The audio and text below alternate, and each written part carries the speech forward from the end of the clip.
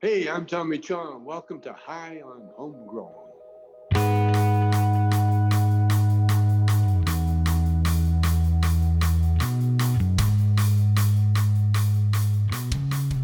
Yes, everybody, and welcome to High on Homegrown, the cannabis podcast from Percy'sGrowroom.com.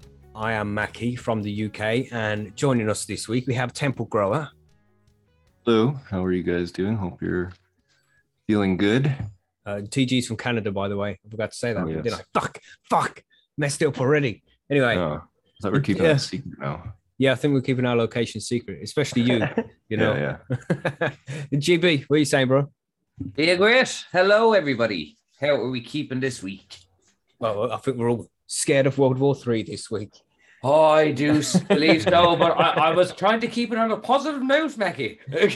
Well, yeah, we'll try and keep it positive. That's what we'll do. How are you doing, Marge? I'm doing great. Keeping warm up here in Canada. You always say that, and gas prices have gone up all around the world. Oh, we're keeping it light. We're keeping it light. Let's not do that as well. Monkey, how you doing? Marge just has like 50 layers on it here. That's right. That's what she means, isn't it? Yeah. What's up, Monkey? You good?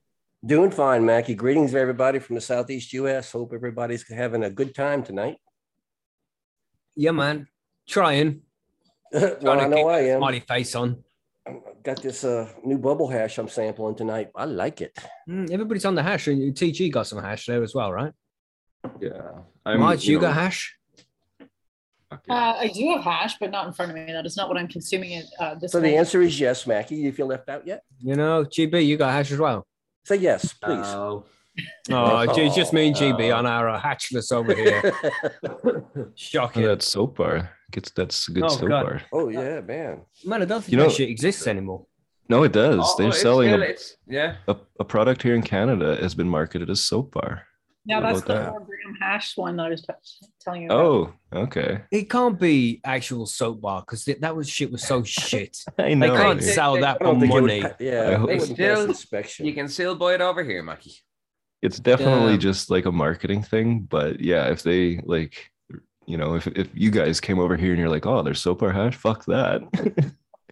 It's funny to me. Anyway, enjoy the hash, man. Jammy bastard. But I think that's about it. Should we go on with the news? Are we all ready to talk about some crazy shit? Yeah, do it. Yeah. I suppose so. Let's do it.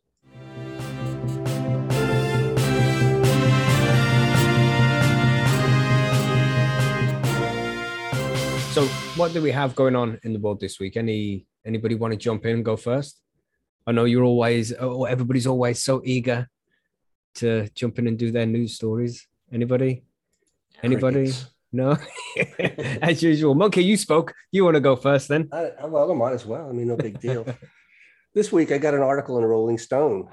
Inside California's cannabis crisis, small weed farmers are facing extinction under oppressive regulation, high taxes, and statewide collapse in cannabis pricing. Long title and subtitle there. Article paints a picture of, let's see, December Harvest Ball in the Emerald Triangle. This is the Emerald Harvest Ball that we talked to Swami about. Mm-hmm. And it talks about, thousands of dollars of cannabis on display in a mock dispensary built in a beautiful geodesic dome pavilion, and vendors handing out ponchos with logos on them. And everything you can ever imagine is there, and everybody is happy. But go next door, and the mood is decidedly different in a neighboring building where mom and pop cultivators were just accosted by uniformed agents from the Department of Cannabis Control in California. Because they came with cannabis to sell cannabis, or at least they weren't allowed to sell cannabis there. They don't have a license to do that. They're basically just cultivators in California. It's a different license to sell it.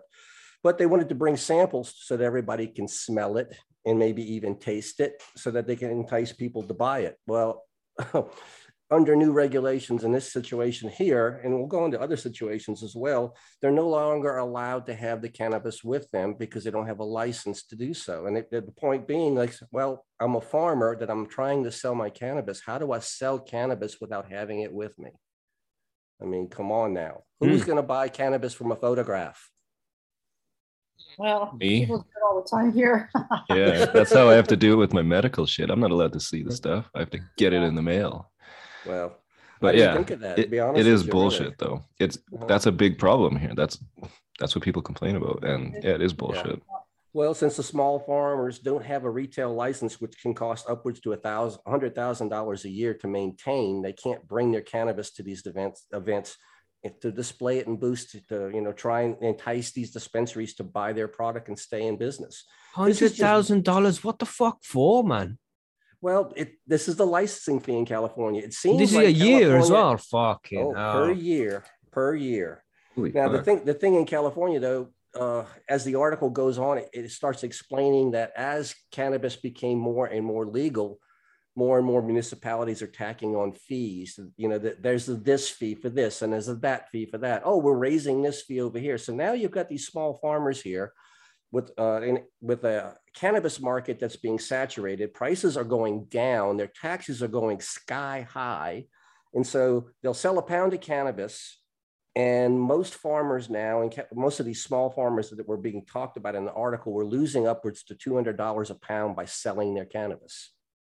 Can you imagine? Wow, man. Planting cannabis, and you go to sell your weed, and you're losing $200 a pound. Paying people to smoke your weed. What the fuck? It's crazy. The reason for it is they're saying it's the overregulation. A lot of steps were taken when California went from a medicinal market to a recreational legal market. And originally there was a lot of social equity steps taken to make sure that these mom and pop cultivators would be able to develop and grow into this existing marketplace as the new big hitters, the heavy hitters came in. So one of the factors that they decided to do originally was limit acreage size for cultivation initially for the first several years, so that these smaller guys could go ahead and build enough capital and maybe be a player when it opened up full speed. Mhm. Well, of course, big cannabis gets involved, and they put in a loophole. Well, they didn't want to expand the acreage, but they wanted to allow license holders to hold multiple parcels, which in effect does what? Expands the acreage, right? Mhm. So these new growers that have the capital, the big cannabis comes in and they buy multiple parcels. And this is what's causing the cannabis prices in California to start going down, because more and more is being cultivated on a larger scale. When you have multiple parcels that are interconnected, your production costs can be lower because you can share equipment, you can share labor, you can do many things at scale. Mhm. So the advantage that was trying to be saved for the small mom and pop shops for the first few years was negated. So that's crazy. I mean, what do you guys think about this? It's like, okay, it's typical. We hear about this all the time about big cannabis coming in and just wanting to run over mom and pop shops and just completely destroy everything. I think it's obscene, but at the same time, we talk to people like Breeder Steve, who says he's willing to do it and he's going to do it, bring it in on scale. And we have people like Steve D'Angelo, who has sought to make sure that the cannabis prices are low enough so that it's accessible by everybody at the same, everybody has to be able to afford it. And now we have situations here where we have mom and pop cultivators being forced out the market. It's all interlocked and it's all tied together. Yeah. What do is there solutions here? People are being literally priced out of the market. It's the way it fucking goes, man. Sorry, Marge. There's some of the taxes that they have to face are ridiculous. Like there's so many of them. Like tax on tax on tax on tax on tax. It seems a little unnecessary. Yeah. I think there's place for both. There's place for large, corporate cannabis, but you want a market where there's the small growers too, because that's sort of what makes the market robust. Well, it needs to be fair. That's the thing. And what you see what's happening with these big cannabis companies is they get tax breaks and they don't have to pay the same kind of fees because they're large scale than the smaller companies do. And that's where things start to get fucked up. If it was a fair, open market, I think things would balance out over time. How do you have a fair and open market, though, when you have people with so much money that they can operate at a loss for years to push you out of business? Mm-hmm. Yeah. And then this is what's happening in Canada with it's happening in every business, not just cannabis. It's happening with Amazon. It's doing it to all these. Yeah. It's been happening for a long time with like places like Walmart coming along and landing in a small town and killing off all the smaller businesses. It's been happening for a long time, not just in cannabis. It's a big concern. I think, and the onus isn't all on us consumers, but you know, there needs to be tax. You need to relook at the tax scheme here. Speaking specifically about Canada, obviously, that the excise tax is horseshit that all these producers have to pay. However, the consumer does have a lot of power too, and there's, you know, we're not always like, we are looking for the cheapest, but with the cheapest, especially with in cannabis, in my experience here, you know, as volume of grow increases, the quality decreases. And there is, I believe there is a critical point that you can't produce what we consider top quality, high grade cannabis at that scale. You know, they can grow at a loss and they can produce cannabis by definition, you know, technically, but it's not, even if it's $1 a gram, I still wouldn't pay that because it's dog shit. I would much rather pay, you know, go over to Gord from North 40 and pay him directly, the farmer directly, and I'll pay him $7, $8, $9 a gram for some really good quality shit, because you know where your money is going. You're supporting somebody that you like and trust, and yeah. So like that aspect is an interesting component to this whole thing, the dynamic of the race to the bottom, because yeah, like the consumers, and not to put again the onus on us, but a lot of cannabis consumers are not like super into cannabis, if you know what I mean. You know, they just want something to get them high, kind of thing, especially kind of more the new consumers, where, you know, old heads are like, they only want haze that's taken 22 weeks to flower and grown in this type of soil in this country, blah blah blah blah blah. So when that kind of like culture comes around to the vast majority of cannabis consumers, I think that the big ones, no matter how cheap their weed is, will go, because people just, you know, they know what good cannabis is, and it's happening here in Canada. Like this year is expected to be kind of a big year for the small companies versus these big corporate companies, because like Monkey said, they're operating at loss after year after year after year, and you can only sustain that for so long. So I don't know. It's a nascent industry, right? It's really new, and who knows, but I do think that consumers do have a big role to play in this, in supporting good people too, you know, like if you know a local farmer, go buy weed from him, you know, or her, or whatever. So yeah, that's right, man. So support your local farmer, just Yeah, like I mean, you always support your local dealer, you know. buy local always, man. We always advocate that. It's better for the environment. It's better for everything. Buy local, mean, if you can. Or just buy good, you know, like I buy Migro from Shane all the time. He's in Ireland, I'm in Canada, but I really like Shane, and I like supporting him and his company because I believe in him and his company. So that to me is local too. It's local within the cannabis community, right? So it's not Amazon, or it's not, you know, Shenzhen, China, or something like this. Not there's anything wrong with that, but you know. What do you see, Marge? When people come into your store, do they usually look for the cheapest thing or the mediocre quality? What do they look for? You get both. I mean, definitely you have the people who are coming in that just want the high THC stuff. That still is very common, but a lot of people are on a budget, and I can't really blame them for that. So a lot of the smaller craft grows has a premium price tag, unfortunately. It's still pretty expensive by comparison to buying stuff from corporate weed. And as much as I would love to spend $40, $50, $60 on 3.5 grams, for a lot of people, that's just not that realistic. Yeah. So, but I think there's place for both. I mean, you find it like, say if you were going to a farmer's market and you were going to buy some jam, and you'd buy a jar of jam for 2 or 3 times the amount you'd buy it in the supermarket. If it was mass produced. Yeah, it's going to be the same kind of thing with weed, and it's the same with alcohol as well. Craft beer is more expensive than Budweiser, for example. Yeah. Well, there's a lot of things in the cannabis market in California that just seem, you know, I'd say more money centric than actual people centric. For example, there's a tax on these growers when they plant a plant. I think it's like $150 a pound or something like that. The tax that they're taxed on the weed, even before it gets to market, they have to pay this tax. Even if it doesn't pass the labs, they have to pay this tax. This is the tax for growing the weed. Just, you know, that's it. Stupidness, man.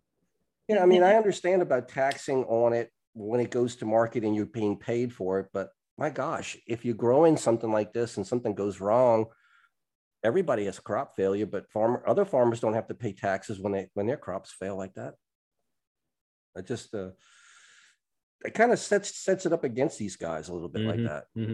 List of But, you know, tax was in that article was crazy how much they're paying. Oh, the dollar taxes, and it's just the thing is, a lot of these growers are finding that as the market emerges, like even small municipalities are saying, we want a little piece of the pie now, and everybody's coming over, and everybody thinks marijuana, cannabis, whatever you want to call it, is this massive pot of money you can just keep pulling from forever, and it's not, because what's happening now, the pot for the growers, the origin of the whole cannabis thing, the growers themselves are losing money.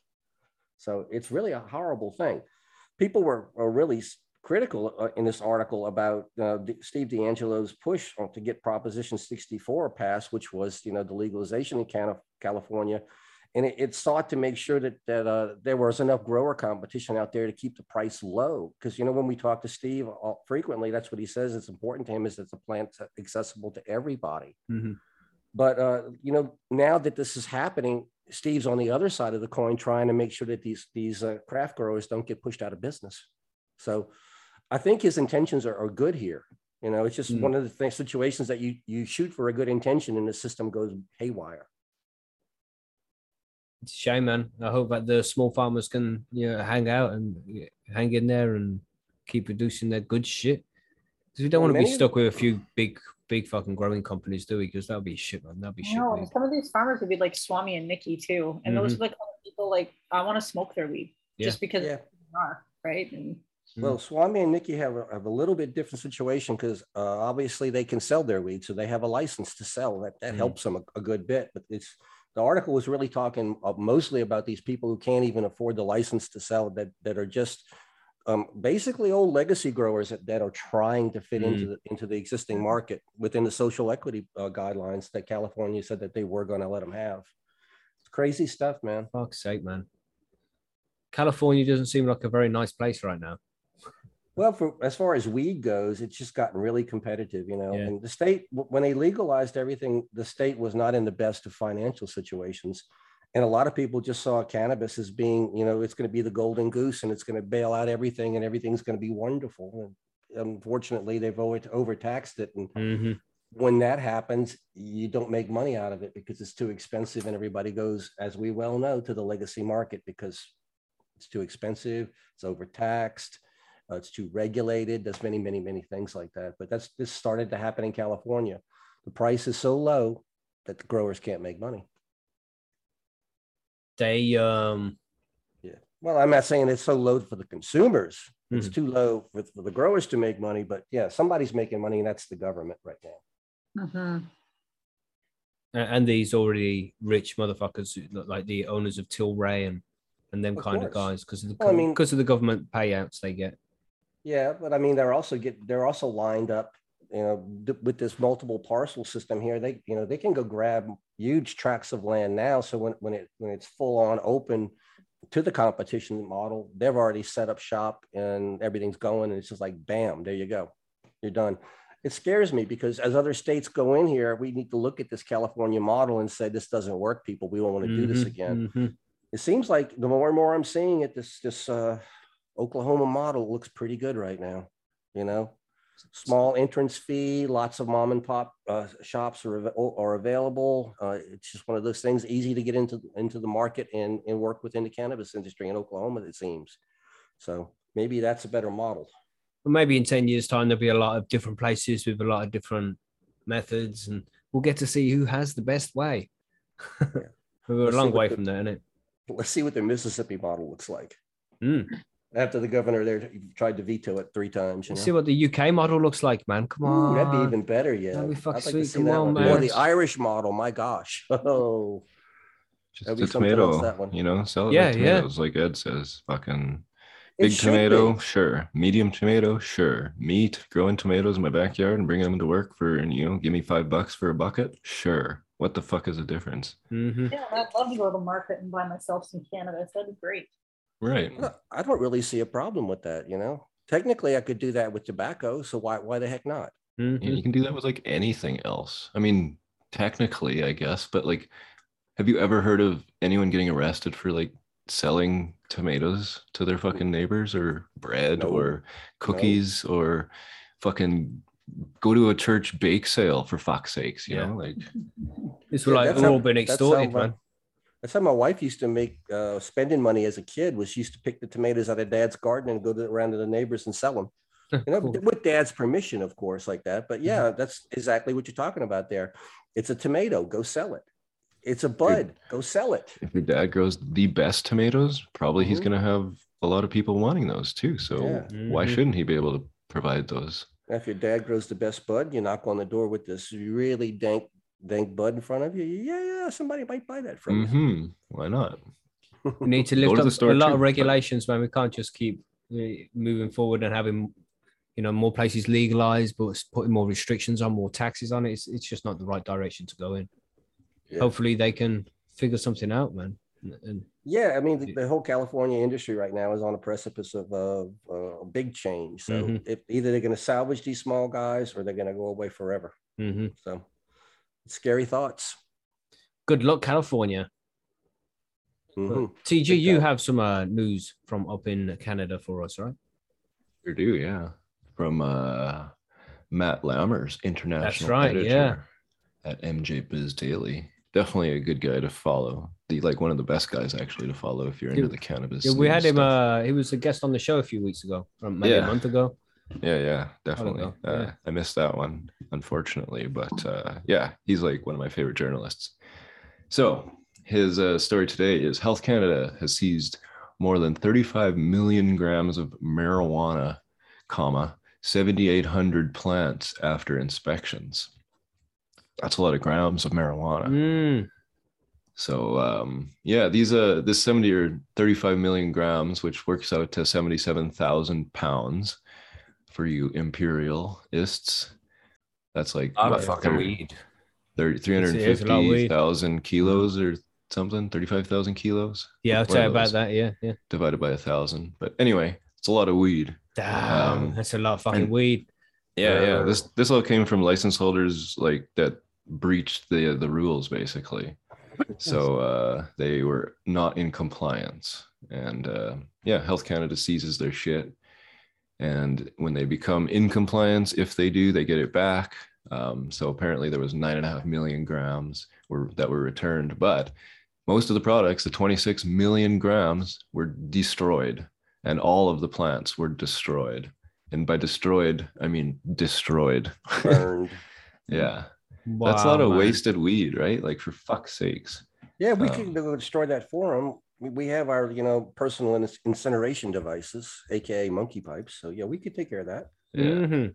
And what was wrong with it? Why was it not good for consumption? Or what? Well, I mean, in my cynicalness, it was just LP weed, so it's dog shit in the first place. Ha ha ha. But that's not why.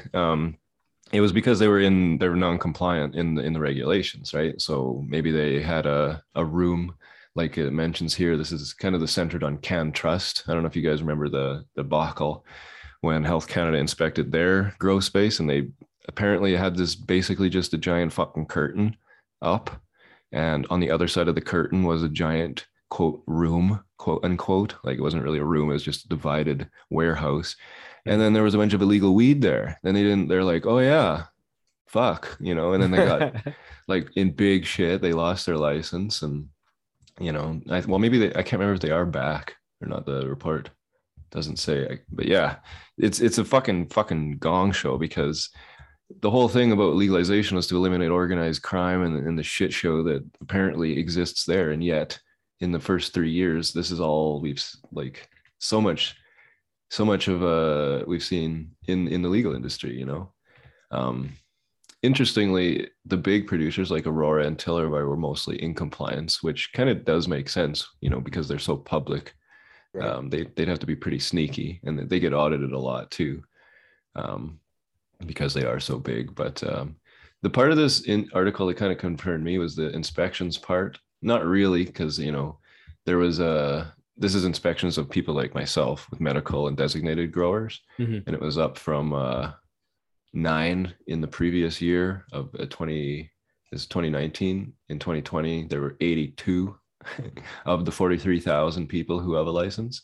So 0.002%, not very many people are getting inspected, but I do still worry. There's been push for like the elimination of the medical program entirely because, well, you can just get it down at the store kind of shit, right? I hate that. Which isn't great. Bullshit. And yeah, so medical is definitely required still and will be, but it needs to be expanded in terms of taxes, as we were talking about before. I still have to pay taxes on my fucking medicine if I buy it. But yeah, basically a bunch of weed was seized by Health Canada from some licensed producers that weren't following the rules. So legalization doesn't solve the problem, I guess, right? I don't know. No. But just shitty people being shitty, you know, this exists in all industries, I think, where people are trying to cut corners and whatever. So Yeah, it's I going don't to know. happen no matter where you are. I mean, if you let them cut corners, they're going to push you even further and cut more corners. So you're always going to be facing these issues. But what corners were people cutting? I would say probably stuff like using pesticides they're not supposed to be using, growing extra rooms where they haven't been approved yet. Or, That's fine. Why can't they grow more? That's ridiculous. But I mean, using pesticides and dodgy shit, you know, finding mold and things like that's decent reason for weed to be destroyed. probably if they got an extra room and shit. It's like It's honestly it's probably the extra room mostly because they would have mentioned pesticides. That would have been a big deal. But if you're just not, if you're doing something you're not approved to do yet, like at where I work, we're a license holder. We make concentrates, so we're kind of a third party. We don't grow per se, but we still have a whole shitload of stuff we have to comply to. We haven't been audited by Health Canada yet, and our QA people are always like, you know, and we do. We're a good lab, so we always keep shit the way it should be, and we do shit the way it should be. But it's a very worrisome thing because Health Canada comes and you have to be so in compliance, and if they deem you non-compliant, then you have to pause whatever you're doing, then prove to them that you can be back and do it right. And the rules are kind of vague sometimes, and so it's hard to like comply to them, to be honest, a lot of the time. And maybe a lot of this was just, you know, excited people getting into it without actually really understanding the legalese that this fucking Cannabis Act is written in, and then just we didn't know. But a lot of it probably too is like, you know, maybe they're waiting for a license and they start early and they don't get it when they think. I don't know. There could be lots of reasons, but it's just, it's weird shit like that. And again, it's a burden because this hinders small craft growers because, you know, a person who, or a company who doesn't have a lot of capital, like Aurora or like Tilray, you know, ma and pa grower, puts all their life savings into this thing, expecting to be ready to go in 8 months. Health Canada takes X amount of time to audit them. They have to wait and they have to wait. So what do? Maybe they start a bit early because they have to fucking make some money because they don't have any money anymore because they're not working or whatever. And then Health Canada finally comes and says, oh, you guys shouldn't have done that, you know? So maybe stuff like that too, which is horseshit, and a regulation issue that needs to be addressed. But I don't know. It's hard to say. Either way, a lot of weed seized. Yeah, that's a lot of fucking weed too. It's a lot of medicine for some people. Exactly. You know? Exactly. We have some weed news from you as well, Marge, right? Yes, we do. Also from Canada. From sunny Canada. Sunny Canada. It is sunny today, actually, where I am. Study finds 40% of motorists have driven under the influence of alcohol or cannabis. Oh my God. I know. I will give kudos to the Toronto Sun for using the term cannabis and not marijuana, however. So there's that on a positive note. The article starts out by saying over 40% of drivers have consumed alcohol and smoked cannabis and gotten behind the wheel, new US study found. And then they switch over to the latest stats from MAD Canada. For those of you who don't know, that's Mothers Against Drunk Driving. And they show that there were 86,864 alcohol and drug-related charges laid against drivers in 2019. And StatsCan also says that police reported impaired driving rates increased by 19% from 2018 to 2019. So it looks like people are drinking and smoking weed more than they were before, which is not good news, obviously. It says that alcohol and cannabis are the two most common substances involved in impaired driving and motor vehicle crashes. And somewhere else in this article, it said that is probably the leading cause of crashes in Canada right now. Whoa. Which is pretty sad in my mind. These are pretty bad stats, because obviously it's just a case of people should know better. Mhm. And it's not like with Uber and all those other ride sharing services and stuff out there that there's really no reason why you should be driving intoxicated. Mhm.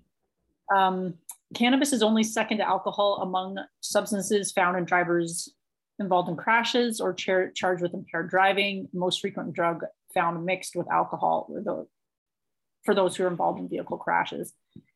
The one thing that did make me laugh about this article is there was a CAA poll found that 12% of Canadians aged 18 to 34 believe they are better drivers after smoking pot, which is wrong. And I quote right from the article, they just say, which is wrong. And 1 in 5 drivers say they have driven high or been in a vehicle with a stoned driver. So I don't know how you guys feel about that. Sometimes, like, I don't drive stoned because I'm a lightweight anyway, but I have known people to drive probably under the influence of cannabis only. And Yeah, no, I mean, I don't think it's the same as alcohol. no, it's is definitely not, man. You know, alcohol is like, you should not be driving if you've drank alcohol. Well, you see, Marge, you hit it on a nail on the head there a second ago when you said impairment, when you're intoxicated. Mhm. Because there's a big difference between a recreational user and a medical user, first of all, with impairment, because you have somebody, or even somebody who would be a light medical user, because they could smoke a spliff and be like, oh, I have to sit now for the next couple of hours, or type thing.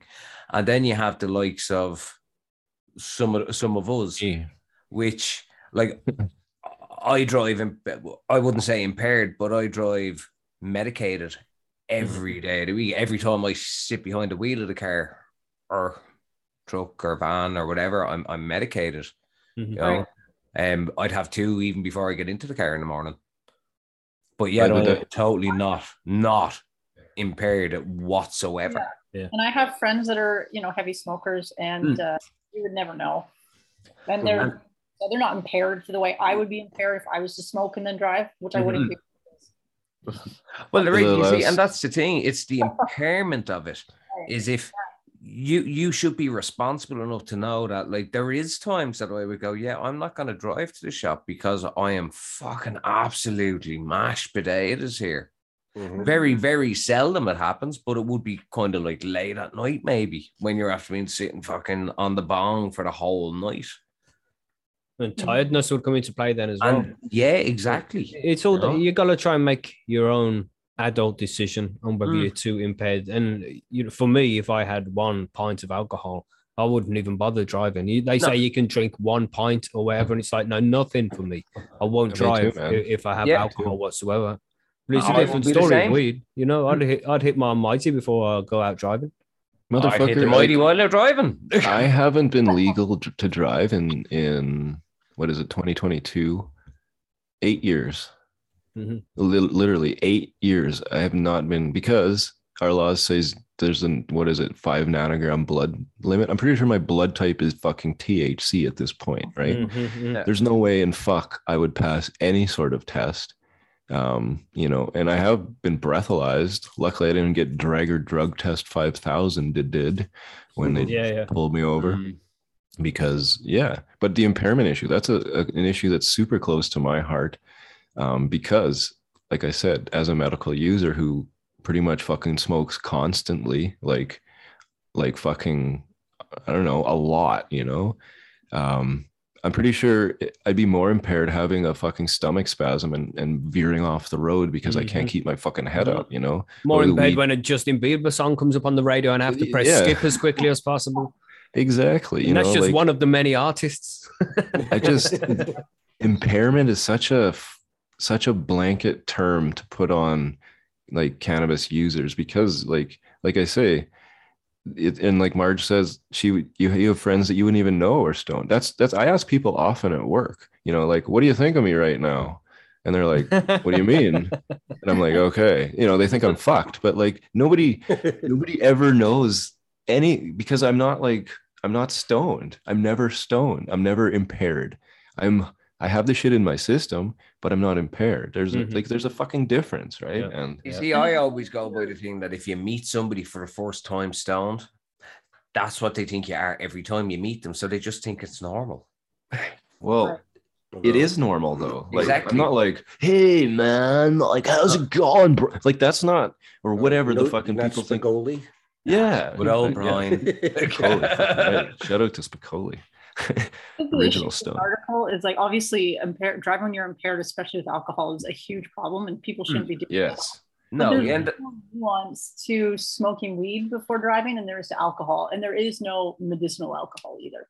That's So right. you just shouldn't drive drunk. Period. But with cannabis, Absolutely. there's way more layers to it, and we're not covering that in this particular article. They're just lumping them together because they say drugs and alcohol. Well, was it weed or was it somebody like ripping rails and then drinking and then getting behind? Yeah.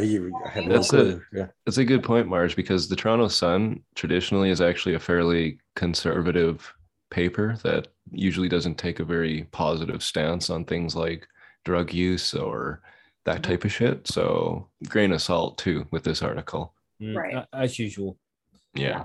Yeah, for sure. So there we go. Let us know what you think in the chat. Do you drink and drive? Do you smoke and drive? Do you do both? Well, what are your restrictions? Let us know in the comments below. Don't incriminate yourself or anything, but yeah. A friend of mine would plead the fifth. Plead the fifth. That's right. Somebody I know.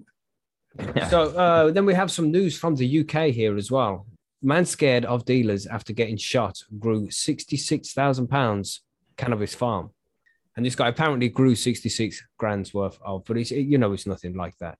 Here we go. We got a man who said he was scared of drug dealers after getting shot grew £66,000 cannabis farm to avoid having to buy it on the streets.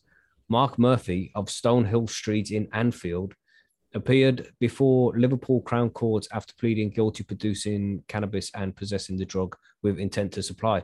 So that's him pleading guilty to possession, and he even pleaded guilty with the intent to supply there. So he told the court pretty much that he was growing not just for himself, but to sell it to other people. That's where he screwed up right there. Mm-hmm. Oh, yeah. But he doesn't go to prison for this. It says later on down here, Judge Murphy, a judge told Murphy that ordinarily such an offense would mean an immediate jail sentence because, it's looking to supply, and he had a lot of plants there as well. We haven't come to that bit yet, have we? We haven't told how many plants are in there. Did we miss it? I don't think so. It's in the bottom of the article. I'm going to say that should really be at the top, letting us know what he did. You fucking useless bastard. This is Liverpool Echo, by the way. The news. I had to skip to the end to find out that information. You know how I am. So there we go. So it's coming up at the end. Don't worry, everybody. So usually something like this, even admitting to being in possession of cannabis with intent to supply is enough to get a small jail sentence here in the UK. But after hearing that the 28-year-old only wants to help to cure his cannabis addiction, the judge suspended a 16-month prison sentence for 18 months. So that happens an awful lot. It is a plea deal, and it is when you say, oh, I am addicted to cannabis and it's the only way I could do it to pay for my own addiction. Please help me. Exactly what he did. Please help me. Yeah. It's the standard rhetoric. It's what happens all the time. And then it's that they'll end up putting you into this fucking shitty fucking rehab clinic that's probably going to cost. This is it. It says here, Judge Andrew Maneri QC, the Recorder of Liverpool, also ordered him to attend a 6-month drug rehabilitation course and 20 days rehabilitation activities. Fuck me. He additionally imposed an electronically monitored curfew, so he's got a tag on his leg, one of them, on him for 3 months between 8 and 6 a.m. So no nighttime for you, sir. No weed. You have to go on this 6 months drug rehabilitation course for cannabis, which is legal for medical use here in the UK. It's like, what did this guy do, man? I think he put himself in the shit more than anything. More to the point, it was never for fucking medical. He done it, and that's all. It's only bullshit that he said that. I'm not gonna to call a spade. Like, nobody grows even 66 grand on what the police street value, you're probably talking the guts of about 20 grand actual value. Who needs 20 grand's worth of fucking weed, a crop from medicinal use? And if it was for medicinal use, like what a lot of us do, we all grow because we don't want to support the illicit market and we don't want to have to deal with them. But we keep the grows at a reasonable scale where it's really just wait until you get to the end. maybe. Wait till we get to the end, and you'll see what the amount of plants it had and shit, because it's not actually that much. Robert Wynne Jones prosecuting told Liverpool Crown Court that on August the 5th, 2020, police officers executed a search warrant at his home and noticed a strong smell of cannabis. So there we go. Rule number 3 broken there. If rule number 3 hadn't been broken, would he have been found out? They also saw an extractor pipe from the staircase and upstairs found 2 rooms that had been converted into cannabis growing rooms. There were 15 large plants, whatever large plants means, and 36 saplings in incubators and drug paraphernalia. Saplings. Really, that's a term for trees, not cannabis. You know, and it's Sorry, say that again, Mackie. How many? 15 large plants and 36 saplings in incubators. So cuttings, you mean? Yeah, Totally probably. Saplings. Yeah. I'm calling them Okay, saplings okay, now. Seedlings, babies, or something like that. I Yeah. think But that's Immature. right. That's 15 not a large plants. It's like I've got 8 what they would consider large plants, and that doesn't mean it's worth 33 grand because it's half of the 66 which he got prosecuted with. There's no way it's worth that much. No. You know? But That's just fucking overinflation. I take everything I said back. I think they're just making this guy out as if, you know, because he's gone to court and the court have pretty much told him you're going to say this, and he's just like, yes, okay. Yeah, okay. And They're using him for propaganda. yeah, that's exactly it. He's like, now because he said he needs help with his cannabis addiction, you know, he was growing it because he's scared about being on the street and all these different things, man. I think the solicitor just said, say this and this and this and this, and you'll get off with suspended. And then, I know people that have done it, not with growing, but with selling, and they were told the exact same thing. Say this and you'll get away with it. And he got away with like a 500 quid fine and a fucking bit of community service. Some bullshit, man. Yeah. But there we go. You know, try not to, you know, if you get caught doing this shit, just best thing to do is shut the fuck up, man. You know, I'm sure there's things that you can say that will help you when you do get to court, but you have to just be careful not to incriminate yourself. And never, ever say that you're supplying it to anybody. Even if, like for me, for example, I would occasionally give my mother a couple of cannabis cigarettes to help her sleep at night. But you tell a police officer that, and that's still, regardless of it's my mother and she's using it just a couple of spliffs every now and then just to help her sleep. They don't give a fuck. That's supply. They want to give you a prison sentence for helping your mom get to sleep at night. So don't trust these motherfuckers. Don't try and give them anything extra. Keep your mouth shut and just do whatever they fucking tell you to do, and you don't get yourself in any further trouble. You know what I'm saying? Always more in that case. What was that, Mark? Sorry? Less is always more. Say less. You know, they ask your name, and you know that just give them that. That's all. You know, so what you grow for? Mind your business. I'm not discussing my day with you. I'm not discussing my hobbies with you. There you go. You know what I'm saying? You don't have to answer. Sorry, I don't answer questions. There you go. I love that one. Just don't answer questions. Make sure you have "fuck the police" just kind of quietly on in the background too. They love it. They love really that. help you out. Yeah. I know all the words anyway, so I'll just rap it at them. I don't care. You know, I actually read a thing one time that said if you put like mid-tier or mid-era Metallica, like Metallica Load or Reload or some shit, or the Black Album, especially the Black Album, on your seat, and the cop comes around, decent chance they're gonna like, ooh, you're a cool guy. I like Metallica too. Maybe give you an easier time. Nice, don't try nice. that. I'm not. This is not legal advice, but I read it on Twitter. Definitely I don't read it try on that. Twitter. Oh, well, everything you read on Twitter's accurate, right? Of course. So we Fine have there. one more news story from GB, straight out of Ireland. Who's We saying GB? do. We had a load of activists. It was Patients for Safe Access. They were out and they done a protest up in Dublin there. And they were outside the halls or the doors, gates of Leinster House, which is our parliament over here. There was a load of the actual campaigners, and a lot of them have to rely on the illicit market.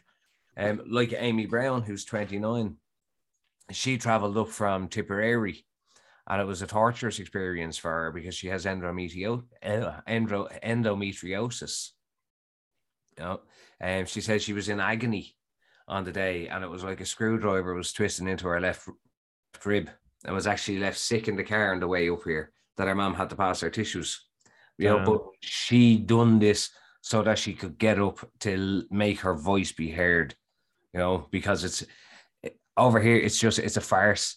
They treat anyone with cannabis or anyone that has it like what we spoke before. You have to be addicted to cannabis in order to want to use it. They basically put it in the same category as the likes of heroin and fucking crystal meth and cocaine and stuff. Mm-hmm. It's fucking ridiculous. That's fair. That's really fair, isn't it? Yeah, you know.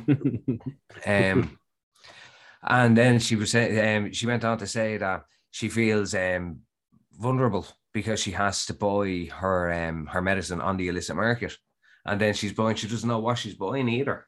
Mm-hmm. And then that every day that she's in fear as well of how that it just takes a random copper to come up and to do a drug test and drag her in front of the courts like a criminal. And this is just a young girl who is trying to treat herself because conventional medicine does not work. You know, it's fucking madness. We had Dr. Russell Banta. We've had Russell on the show with us before he was up there.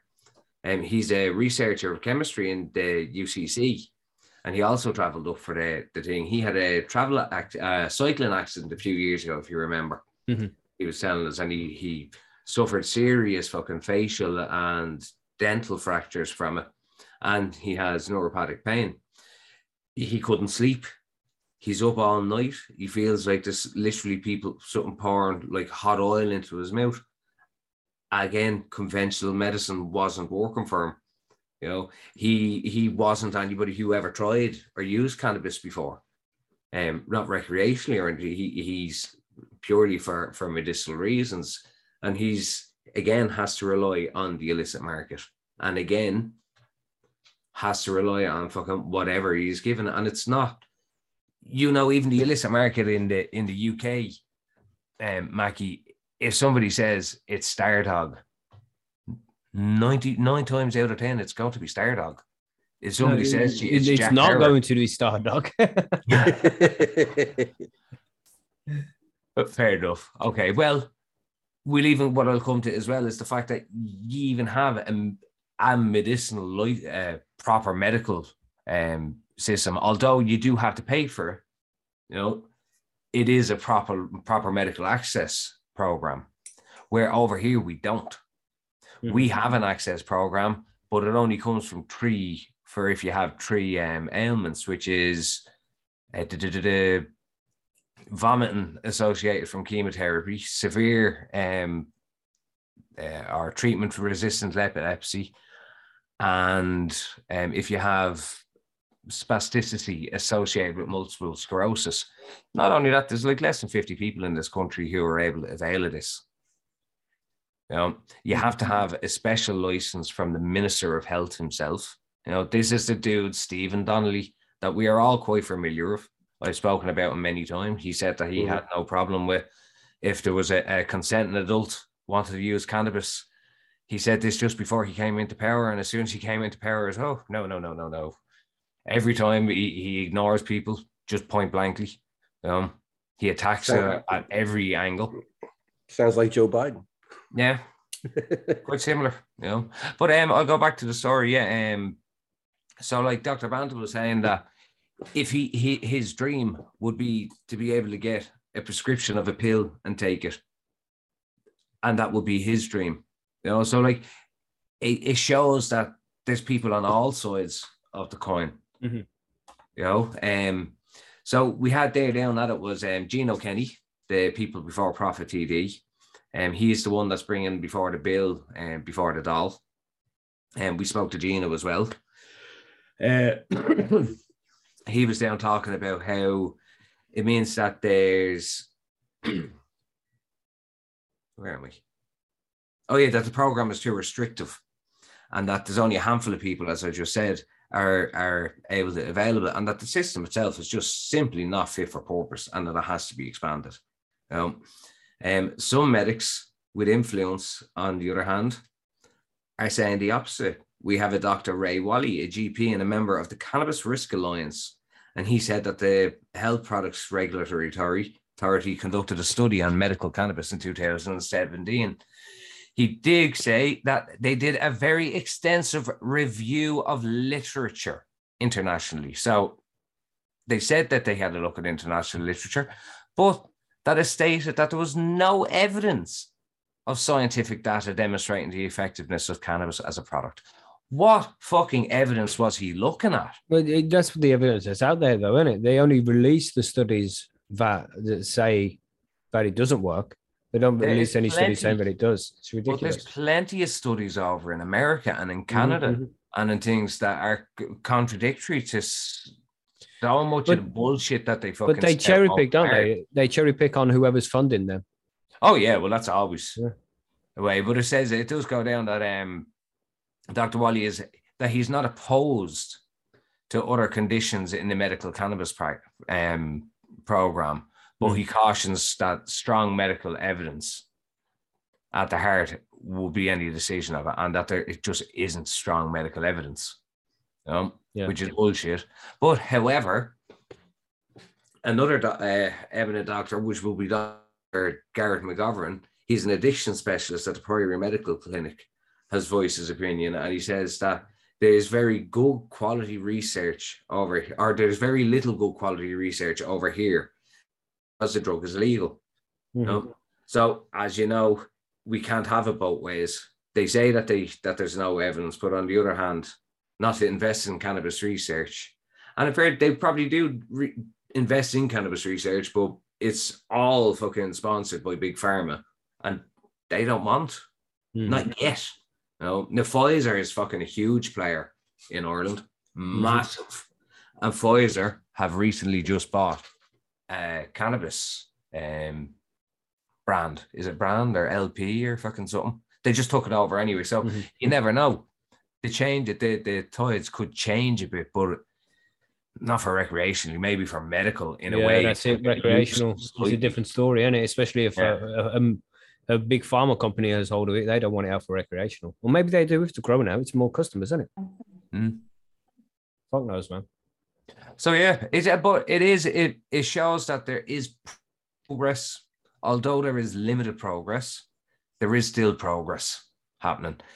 We did have the pushback on the Citizens Assembly, which was a massive pushback. There was 77, I think, to 12, some shit like that said no. Wow. How, like, when people of the vast swathes of the fucking population are calling for it, when there's vast swathes of people in the house are calling for it and bringing bills forward for it, but yet they don't want to have a listen to what the Citizens Assembly says on the matter. But yet they pass ones to allow fucking hedge funds and capital funds to come in and buy up entire housing estates that people can never buy a house in, and that all they're ever going to be able to do is to rent, and they support that. Again, it is the same 68 or 70 odd people who said no to the fucking bill, and it's the same thing every time. All of the ones that benefit just them and the very few people at the top, they vote to let them through, but let everybody else suffer. Yep. It's a fucking sham. It is. Shocking shit, man. Yeah, but we had Martin as well, actually. Sorry, just before I go, Martin was up there beating the drum as he always does, and so was a few other people that we know of. I think Kenny Toynam was up there, and Pamela was up there. There was a few people from the Funky Skunk and that. We spoke to a lot of these people as well over the last 2 years. So yeah, no. Hopefully we will have some change over here, and there might be some change when they see that there is such, and we have an awful lot of protests and things coming up here in Ireland, in Dublin and Cork, and I think there's some in Galway and everything planned over the coming months. So sweet, man. Yeah, that's it. I think there's going to be more protests as summertime comes in. Yeah, we should see some here in the UK too.